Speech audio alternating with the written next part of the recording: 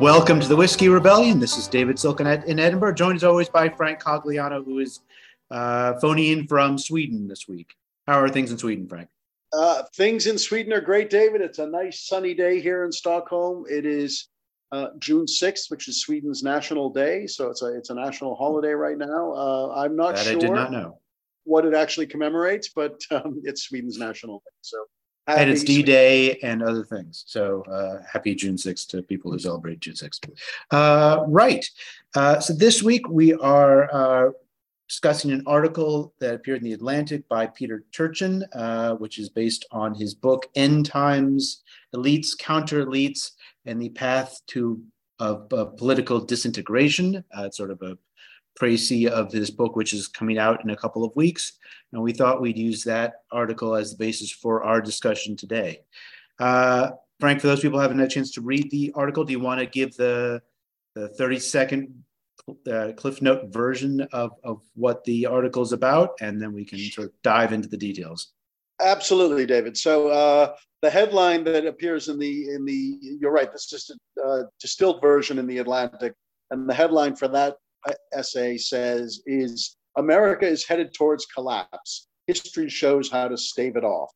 And so what Turchin has argued is that the United States might be on the verge of collapse because of, he says there are two main factors, which I think, one of which I found more interesting than the other. The first is what he calls popular immiseration, when the economic fortunes of broad swaths of the population decline. And I think we've talked about inequality a lot over the course of this podcast over the past few years. But the second, which he says is more significant, is something called elite overproduction. When a society produces too many super rich and ultra educated people and not enough elite positions to satisfy their ambitions. And so Turchin has argued, and he claims that he and his research team have built a database of hundreds of societies across 10,000 years to look at when societies collapse and what causes those collapses. And he claims that these two factors are all important, and he sees both of them at play in the contemporary United States. And he says this has happened twice before in the history of the United States. Once in your era, and a lot of this essay is about the Civil War, and I want to hear your views about them, about what he has to say about that. But once in the run-up to the Civil War, and the second time was in the early 20th century. In the mid-19th century, when this kind of equality and elite overproduction resulted in civil war, according to Turchin, and the massive dislocation that caused, and of course the death and destruction that was attendant to it. The second time, and this is the conclusion he's making, or the argument he's making in the article, is that we should pay attention to this, was in the mid-20th century, in the aftermath of the New Deal and the Second World War, when there was a kind of rebalancing in American society. And in Turchin's telling, the elite recognized that it needed to make concessions to the immiserated majority of the population, and the result was an era of great prosperity. And we talked about this too, the kind of prosperity of the United States in the middle part of the 20th century and into the latter part of the 20th century. And so his argument is that we have these two factors, a kind of popular immiseration and elite overproduction, at play in the United States at the moment, and that the United States is heading towards a crisis, and that the implication is it can take one of these two paths. So, David, is that a fair summary of the essay? I think that is a fair summary of the essay. So before we dig into that, should we talk about Turchin himself? Because I think who he is in his personal biography might actually be helpful in terms of making sense of what he's arguing here. It should be said he's not a historian, right? Well, talk about Turchin. Tell us a bit about Peter Turchin, David. So he was born in the Soviet Union, and his father was a dissident, and his father and his family, including Peter, were exiled from Russia in 1977. He comes to the United States, and I think the fact that he's Russian and he's thought informatively about the collapse of the Soviet Union I think is important in terms of his worldview. But he becomes an academic. He gets a PhD at Duke, I think. But his background is in quantitative biology originally, and then in sort of larger mathematical modeling. So I think he's at UConn now, but so he's not a historian either by training or by profession. He's somebody who's interested in mathematical modeling of historical facts. He's written a series of books now, and this is the one we're discussing is the one that's coming out soon, that sort of uses this kind of method to explore the past. Yes, he calls it cliodynamics.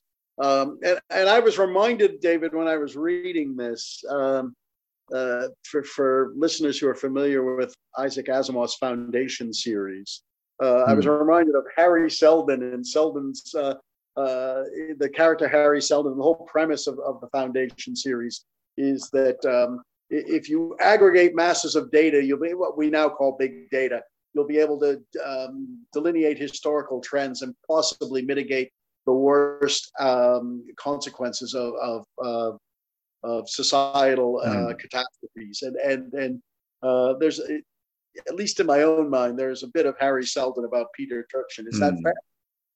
I think so. And just for those listeners who are trying to make sense of what the name cliodynamics means, Clio is the muse of history. There were these muses of dancing and in poetry and other various things. And there's a muse of history, and her name is Clio, who there's a nice painting of her, by the way, on the ceiling of McEwen Hall. So cliodynamics is about using dynamic mathematical modeling to make sense of history. For some people, this may evoke cliometrics, which is economic using very similar kinds of things that was very trendy in the 1970s and early 1980s. We may talk more about whether this is the same thing or something different than cliometrics.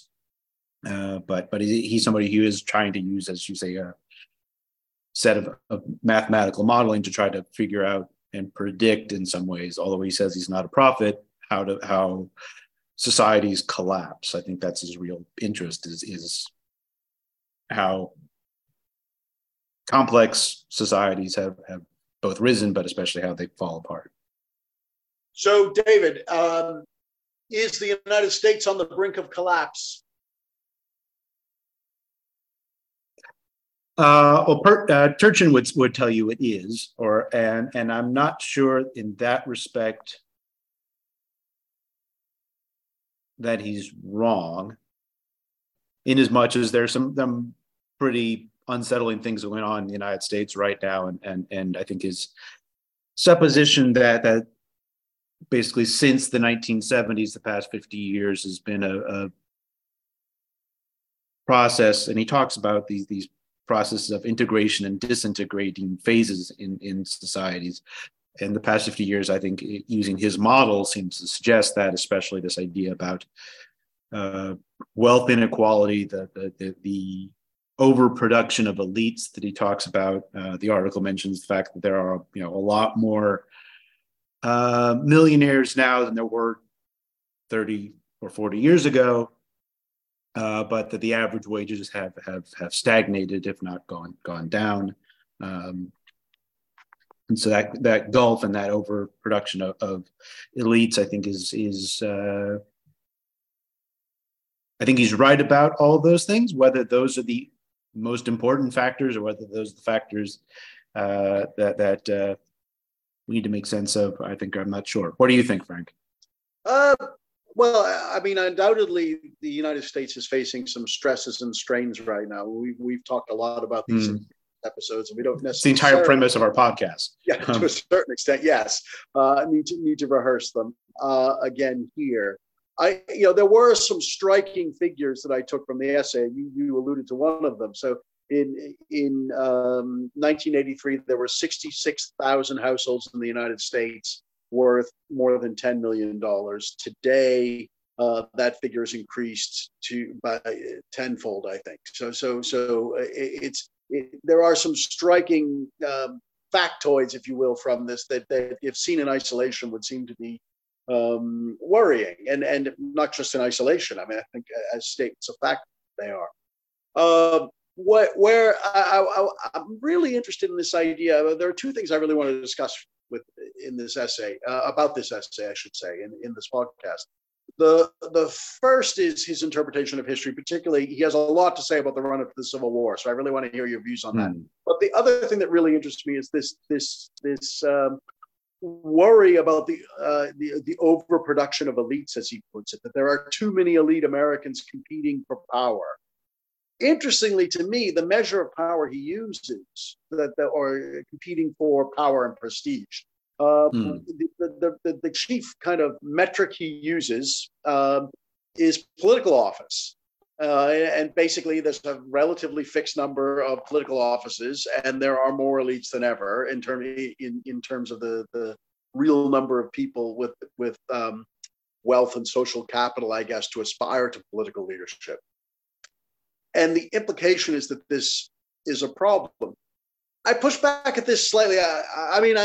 Sorry, let me stop for a second. On one hand, I understand this. We work in the elite production business in the sense that we work in higher education, which by its nature is elite focused, and we work in an elite institution, frankly. So not in the United States, but I think what he's talking about applies across the developed world, frankly. And so what we've seen in the past 50 years is, getting into elite universities and colleges is harder than ever, right?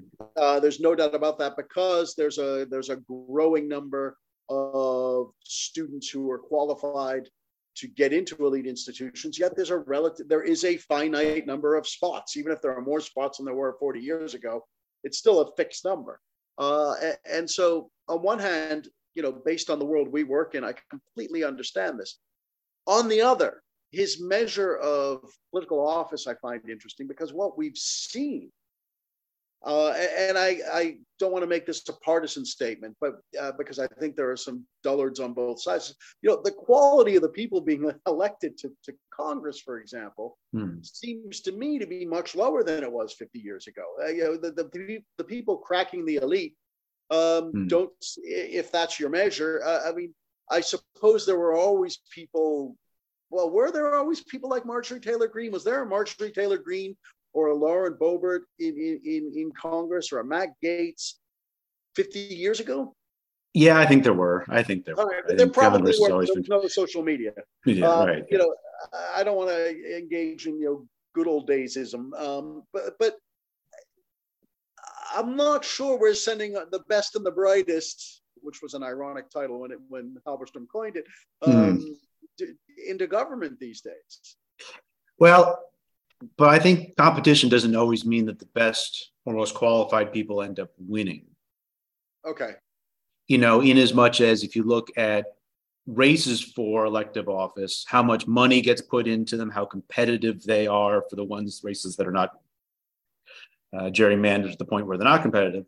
But the amount of how hard it is to get into politics in terms of making sure you have the resources and other kinds of things, I think those are harder than it ever has been. Even at state and local offices, I think that's probably the case. So, David, do you think before we get to the Civil War, do you think the overproduction of elites is a problem? And Turchin says it's the most important factor in all of this. Yes, it's the most intriguing of his claims, right? I mean, the wealth inequality, sure, we can think about the French Revolution or the Russian Revolution or various other things in which wealth inequality prompts, social upheaval, etc. He said in other places that, one of the other times in which you have this overproduction of elites is in Britain in the 19th century, but they had the advantage of being able to export many of their elites to other countries or to colonies, and that allowed them to sort of prevent that kind of crisis. He points out that you have when you have too many elites competing, you end up with sort of anti-establishment counter elites that are fighting against the establishment elites, and that could be problematic because it causes lack of confidence in institutions, and we've seen lots of lack of confidence in institutions in the United States. I think it's an interesting observation. I'm not sure it's one of the key things that's going to lead to revolution or societal collapse, though. That seems a bit much to me. I mean, I think one problem I have with this article and with this overall approach is it's trying very hard to distill history into a handful of premises. And I think that he's been fairly explicit. That's his project, is to take human behavior and history and turn it into a science and say, look, here are the Newtonian laws of motion for human societies. And that troubles me because that's not, I think, how actual human society works. And I think I can understand the attraction of that model of how societies work, but I don't think it's actually all that effective or useful because it blends out and flattens all the distinctiveness and quirks and happenstance that's actually does shape how history unfolds. Yeah, I agree with you. I mean, this is one of the danger. One of the blessings of our discipline is that people do engage with it. I don't subscribe to the complaint that some of our colleagues, especially the so-called Twitter storians, make about what a burden it is to have to encounter the public. Sitting on a plane and telling people you're a historian is some sort of curse because people tell you they're history buffs or whatever. I think that's on balance a good thing. Lots of people, we don't have to explain to people what we do. They understand it. And people, you meet people from all walks of life who are interested in our discipline. And I think on balance, that's a good thing.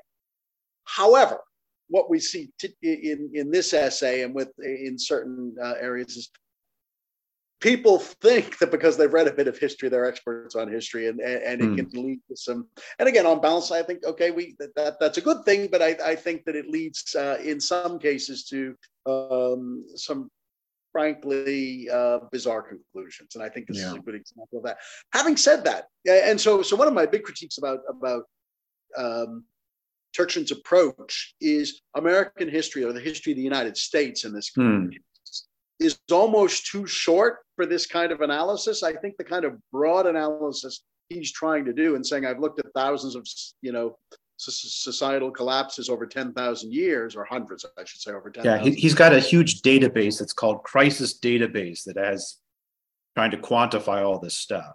Right. I mean, I'm actually kind of intrigued by that application of big data to trying to understand the past, but you have to try to understand big portions of time or segments of time for that to be meaningful. And I think the 250 years as it approaches of the United States is probably not long enough to make any meaningful analysis yet. And even the so-called crises he's talking about, the two big kind of points where he feels that these social factors came together right before and during the Civil War, and then in the middle of the 20th century, are almost too close together to be helpful. He would argue that the 250 years of American history doesn't matter because he's not just using American history as his model. He's using feudal China and the fall of the Roman Empire and the French Revolution as, he's using all of this stuff to say, look, here are things that cause societies to collapse, and here are the, 3 or 4 factors that are most important. And oh wow, if you look at the month my book is coming out in, all these things are very pressing right now.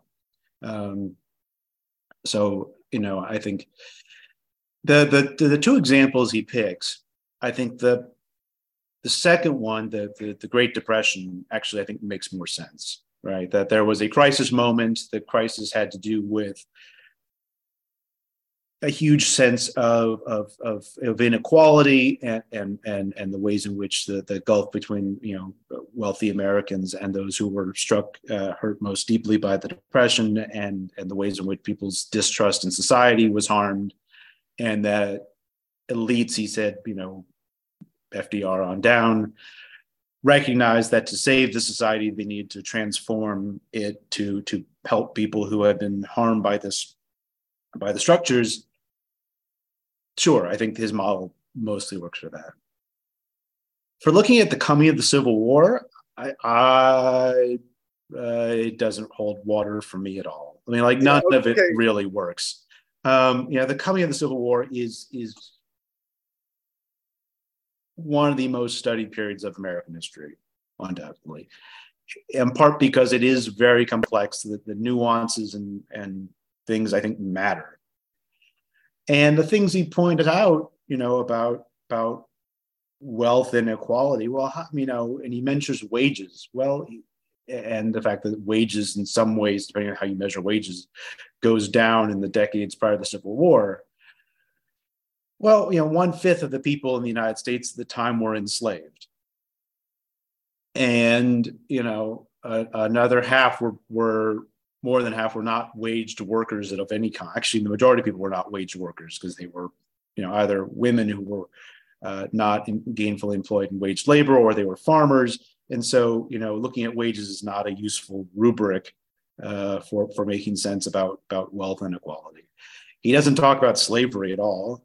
And talking about the coming of the Civil War and not talking about slavery means you're doing it wrong. And the politics of the period are very complicated, and the role of historical accident, the role of serendipity, I think is and the complexity and contingency just doesn't get addressed at all in this model. So yeah, I think if an undergraduate were to talk about let me explain the causes of the Civil War and talk about wage inequality and overproduction of elites, I think that's an essay that would not probably do very well, because it doesn't engage with the specifics of the period.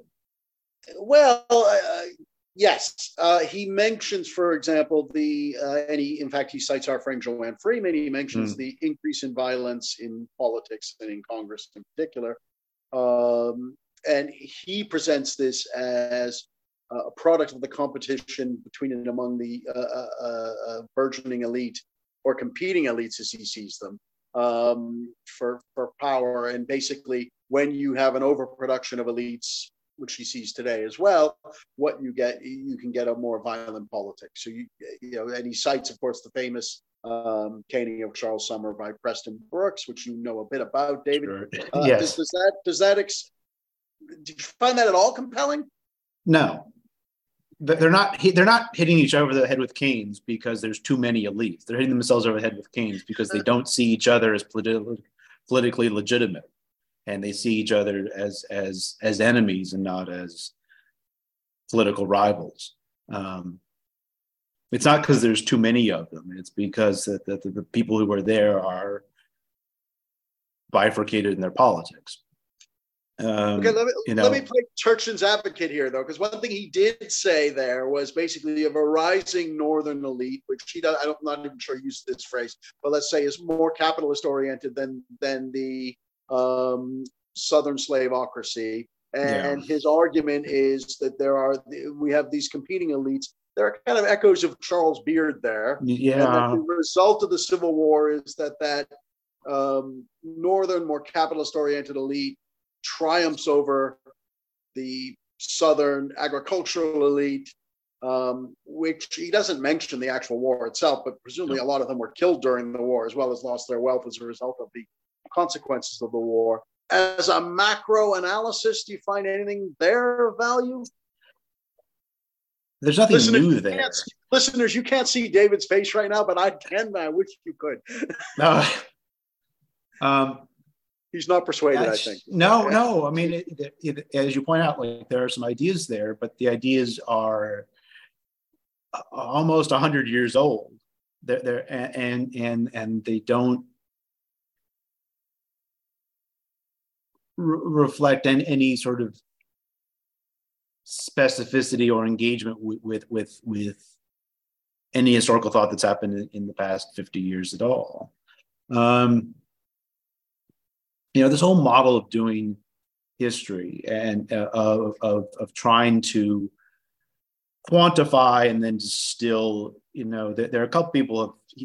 Turchin's not the first person to try this, and everyone who's done it before has gotten a lot of attention for it, and then ultimately people have concluded, no, that's nonsense. And the two examples that jump out to me are Fogel and Engerman's Time on the Cross from the 1970s. Which was an attempt. Fogel was an economist. Engerman, who just passed away, I think, a week ago, was a historian. But they were trying to use mathematical modeling in the 70s to make sense of a number of things. They wrote a book about slavery. They wrote a book about railroads and canals and stuff. But their most important book, or the one that gets all the credit, is Time on the Cross, which tries to say, look, historians have written about slavery, but we're going to actually make sense of slavery using math. And computers were a brand new thing then. They had huge databases with punch cards, and people were very excited about having this kind of scientific approach to studying the past that wasn't just anecdotes and glosses on reading text or whatever else is the rest of us do. And, it got a huge splash. They were on the cover of Time magazine, and they were invited to all the morning talk shows, and Fogel ends up winning the Nobel Prize for Economics. The book is nonsense, in as much as the math they use is based on data, which isn't great. Conclusions they reach from their calculations are based on all kinds of assumptions that are not really supported by the evidence. It's a case study about a historical methodology going wrong, but trying to sort of use very similar kinds of methodologies and coming to completely wrong conclusions. And I don't know whether Turchin's come to the same kinds of wrong conclusions that Fogel and Engerman did, but I think the premise of trying to use quantitative methods in this particular way to distill history into a set of laws is fundamentally, I think, misguided about what history is as a discipline. Okay. Yeah, I agree with you. However, let me. We'd be out of work if we didn't disagree with them. That's right. Well, we don't get paid for this podcast, David. So we're already we'd be, like the historical profession would shrink down to a handful of guys with a huge database if they said, here are the 5 rules. Let's leave aside his methodology and what he has to say about your field in particular and our field more generally, in the sense that he's not wrong that this is a period of fairly pronounced inequality in the United States and elsewhere, I would add, globally. And that in the past, the United States has faced crises. We won't necessarily say that there are laws at work here. One resulted in a cataclysmic war, arguably the most traumatic event in American history, which you're an expert on. The other, and I don't want to downplay the trauma of the Great Depression or the Second World War. I think one of the problems with the analysis is that Turchin did sort of downplay their significance, but is that his argument is, well, the elite in the middle of the 20th century accepted limits on their power and limits on their wealth that forestalled that kind of crisis. And the implication of this essay is the elite today, and he's pessimistic about whether it has the self-awareness and capacity to do so, needs to accept similar limits to forestall a third great crisis. Yeah. So he points out that that the World War II generation had a 90% income tax for a long period of time for the top tax bracket. Exactly. So are you more sympathetic with the argument, if not the methodology? In the past, sorry, before you finish, I didn't give you a chance to finish. I apologize. Give me a chance to start. Just in the past, we have said, or at least I think in the podcast, I don't know if we said this explicitly, but certainly a sentiment I have, the period we're in now feels a little bit like the 1890s, the period right before the progressive era. And to a certain extent, that's a variation on this argument, because what we saw was, extremes of wealth and poverty in the 1890s, social strife in the 1890s.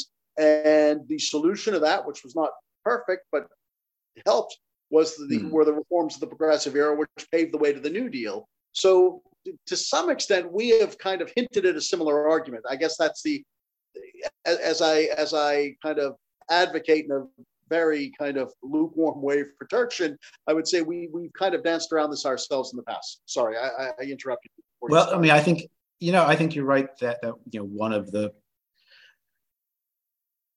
claims that we make in this podcast and that historians make generally is that understanding the past can help provide context for understanding the present, and that certain historical moments seem to have parallels and reverberations with the crises the United States and the world is facing right now. Sure. But I don't think that any of, what is the bit about history doesn't repeat itself, it rhymes. That the 1890s were an interesting parallel to the moment we're in now, whether we're in a new Gilded Age, etc. But nobody extends that metaphor to the extent to say, oh, well, we need to really think about bimetallism again, and because it's a fundamentally different period, and we're in different times, and we're dealing with different crises. There are parallels, but I think the parallels have value, but we recognize the limits of and the value of those limits. I think making sense of this crisis the United States is in right now, if that's what it is. I think one thing that's intriguing about Turchin is he is very popular with the Silicon Valley elite. They are very attracted to this model of thinking about the past and about the future, in as much as they see people like Turchin as being able to not only make sense of the past, which is kind of what we try to do as historians, but also to predict the future, and thereby to create models that will allow them to survive the next apocalypse or what have you. So it's intriguing that he's both sort of critical of elites, but he's also very popular with the very same segment of elites that he's critical of. Well, he's proposing a disruption, isn't he? But also offering a kind of shortcut to a solution, which appeals to elements of that kind of subculture of the elite, I think. Yeah. He reminds me a lot of Jared Diamond. I don't know if you ever read Jared Diamond. I read Guns, Germs, and Steel a long time ago. So what do you have in mind in this? Well, so Jared Diamond has written a number of books now. Which Guns, Germs, and Steel was the one that first got a lot of attention. He wrote a subsequent book called Collapse that tries to explore why societies collapse. And the intriguing thing about Diamond and the way I think he's sort of parallel to Turchin is he's trying to make history into a science. They both have backgrounds in biology, and I think that's intriguing. They try to create very particular frameworks for human behavior that they claim are universal across time and different cultures and what have you. And they tend to be attractive as writers to similar kinds of audiences. And so I think there's a between Fogel and then Diamond and Turchin, I think there's a through line there of a certain kind of mode of thinking that I think is intriguing, that people are trying very hard to, or there's an attraction to this kind of mode of studying the past that is in some ways fundamentally at odds with the ways in which historians study the past. Where we are very interested in these specifics of individual societies and cultures and political systems and places. and the nuance, I think, matters in a way that to us as historians that they see as noise, really, and not something that really, is worthy of people's attention. But don't we need big picture aggregators who can synthesize the work we do in relatively narrow time periods to kind of bring it together and reflect on what it all means? Yes, if what they are doing is actually synthesis. And I'm not sure that Turchin is actually engaged in synthesis in a meaningful way. Or neither was Jared Diamond, and Vogel wasn't either. Because synthesis involves actually reading the work and then trying to build connections to it. And there are lots of historians who are great synthesizers who, read enormous amounts of scholarship and are able to take it and make interpretations based on all those little smaller pieces of work. I mean, your mentor Alan Taylor is a wonderful example of this. Much of his recent scholarship has been in this mode of trying to build big structures about American colonies or the Revolution or what have you. So I think there's tremendously a place for that. I think what these guys are doing is something fundamentally different than that. I think they're trying to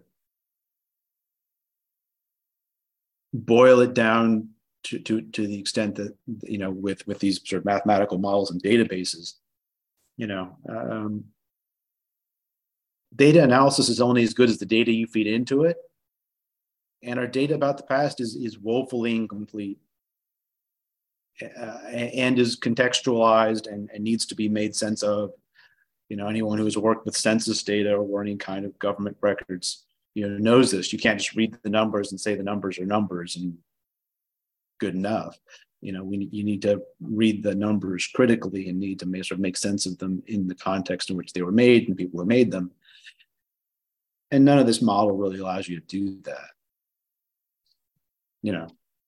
When you talk about wage inequality, you got to figure out what wages mean and what work means, and you need to figure out how gender and race and class and all these things factor into those criteria, and all of those things are deeply historically contingent and contextual, and boiling it down to a number doesn't do that.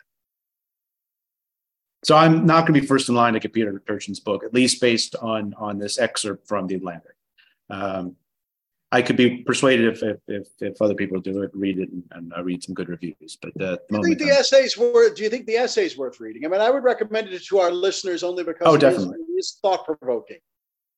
Yes, I think it is worthy of the 15 minutes it takes to read the article and think about the implications about especially this question about overproduction of elites. I think that's a fascinating idea. Whether it's one of 3 or 4 causal variables, I'm not that, for all of human history, I'm not quite sure I fall into that. That doesn't work for me. But as a way of thinking about how societies end up becoming internally divided, I think that's a fascinating idea. What do you think? Yeah, I agree. I mean, that was my biggest takeaway in terms of a sort of, that's an interesting idea, and I wonder what the implications of that are. As I said, because we work in the kind of in the production of elites. Well, I mean, I think the idea that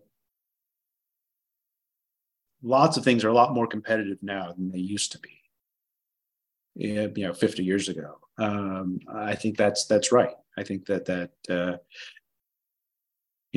globe is a much more competitive place. Jobs in elite professions, whether that's in law or in business or in banking or in academia, are much more competitive. The what it takes to get into elite universities, as you point out, is much harder than it used to be, and it was never easy. But it's gotten progressively more and more competitive. And that leads to all kinds of bitterness and consequences and what have you.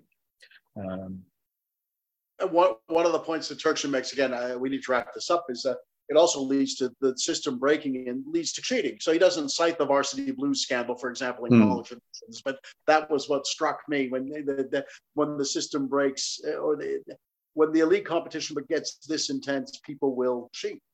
And that leads to a breakdown of the meritocracy. But anyway, I think it's a thought-provoking article. I agree with you. I'm not persuaded that I'm going to go out and buy the book, but I think the article is, if people are looking for something to read during these first days of summer, that they could do worse than reading this essay and thinking about it. And maybe we're completely wrong about it. Well, undoubtedly, we're probably wrong about most things. Right, time for last drops, Frank. What you got? I want to praise the Library of America, which is a book series and a publisher that seeks to publish the greatest works in American history and culture and literature, and preserve them for all time. It's a great series. It's an interesting series, and the volume that has led to this praise is just this week they published the collected works of Charles Portis, who's probably best known to listeners as the author of True Grit, which was the very good novel, excellent novel in my view, that became two very good movies, actually. The original has John Wayne in it, and it was more recently remade by the Coen brothers about a decade ago. But the Library of America has published all 5 of Portis's novels, including True Grit, but also Norwood and Dog of the South and others, as well as some of his short stories. And he was a journalist before that, and I think that's reflected in the quality of his writing. And Portis is, I think, a kind of underappreciated writer at the mid-20th century in the United States, and I'm glad that essentially he's been admitted to the canon, because that's what publication in the Library of America seems to mean. A question for you, David: would you consider Portis a Southern writer or a Western writer? So I've not read much of Portis, but he strikes me more as a Western writer to me. That's the assumption. That's the reading I have initially. Right, and that would have been mine too. Although I've read a bit more of his work now, and I would change that slightly. So he's from Arkansas, and of course, Arkansas is a very interesting space. It's both a little bit Southern and a little bit Western, and so True Grit, which is set in Arkansas in the 19th century, at that point, Arkansas is the West in the way we sometimes think of the 19th century Trans-Mississippi West. So that could be seen as a Western novel. In fact, it might have even been published in an anthology the Library of America produced of Westerns. I'm not sure about that, but they produced a volume a few years ago. And one often sees it anthologized in that way. But his other writing is much more, his more modern his writing set in more contemporary Arkansas, contemporary to him, I'm talking about the middle of the 20th century, often reads as much more Southern. But of course, I think Arkansas was more Southern then. I mean, it goes to the place where Arkansas fits in our geographic space, and we're probably the wrong people to make this judgment as non-Arkansans living outside of the United States. But well, I mean, it can be both. Yes, exactly. I think that's what comes. Anyway, I welcome the publication of this. I look forward to getting this particular volume, but I want to praise the Library of America more generally, which it's a nonprofit publisher, and what they're producing on balance is excellent work. So, what about you, Dave? Well, so I'm leaving tomorrow to go to Gettysburg for Gettysburg College's annual Civil War Institute. So I want to endorse that annual event. It's a really sort of great venue for historians, both academics and more popular or non-academic historians, to engage with the public.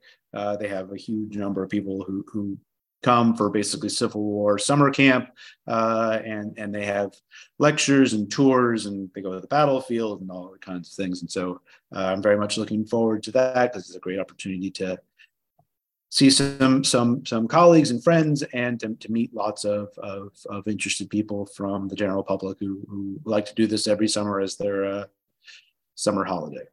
So I want to endorse the Civil War Institute. Good fun. Excellent. All right, until next week. Cheers. Bon voyage, David.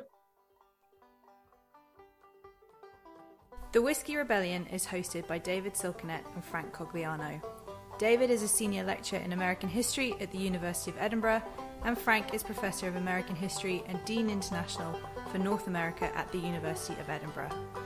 The Whiskey Rebellion is available on iTunes, Stitcher and Podbean. You can follow the show on Twitter at Whiskey Rebel Pod and like the show on Facebook for updates about current and future episodes.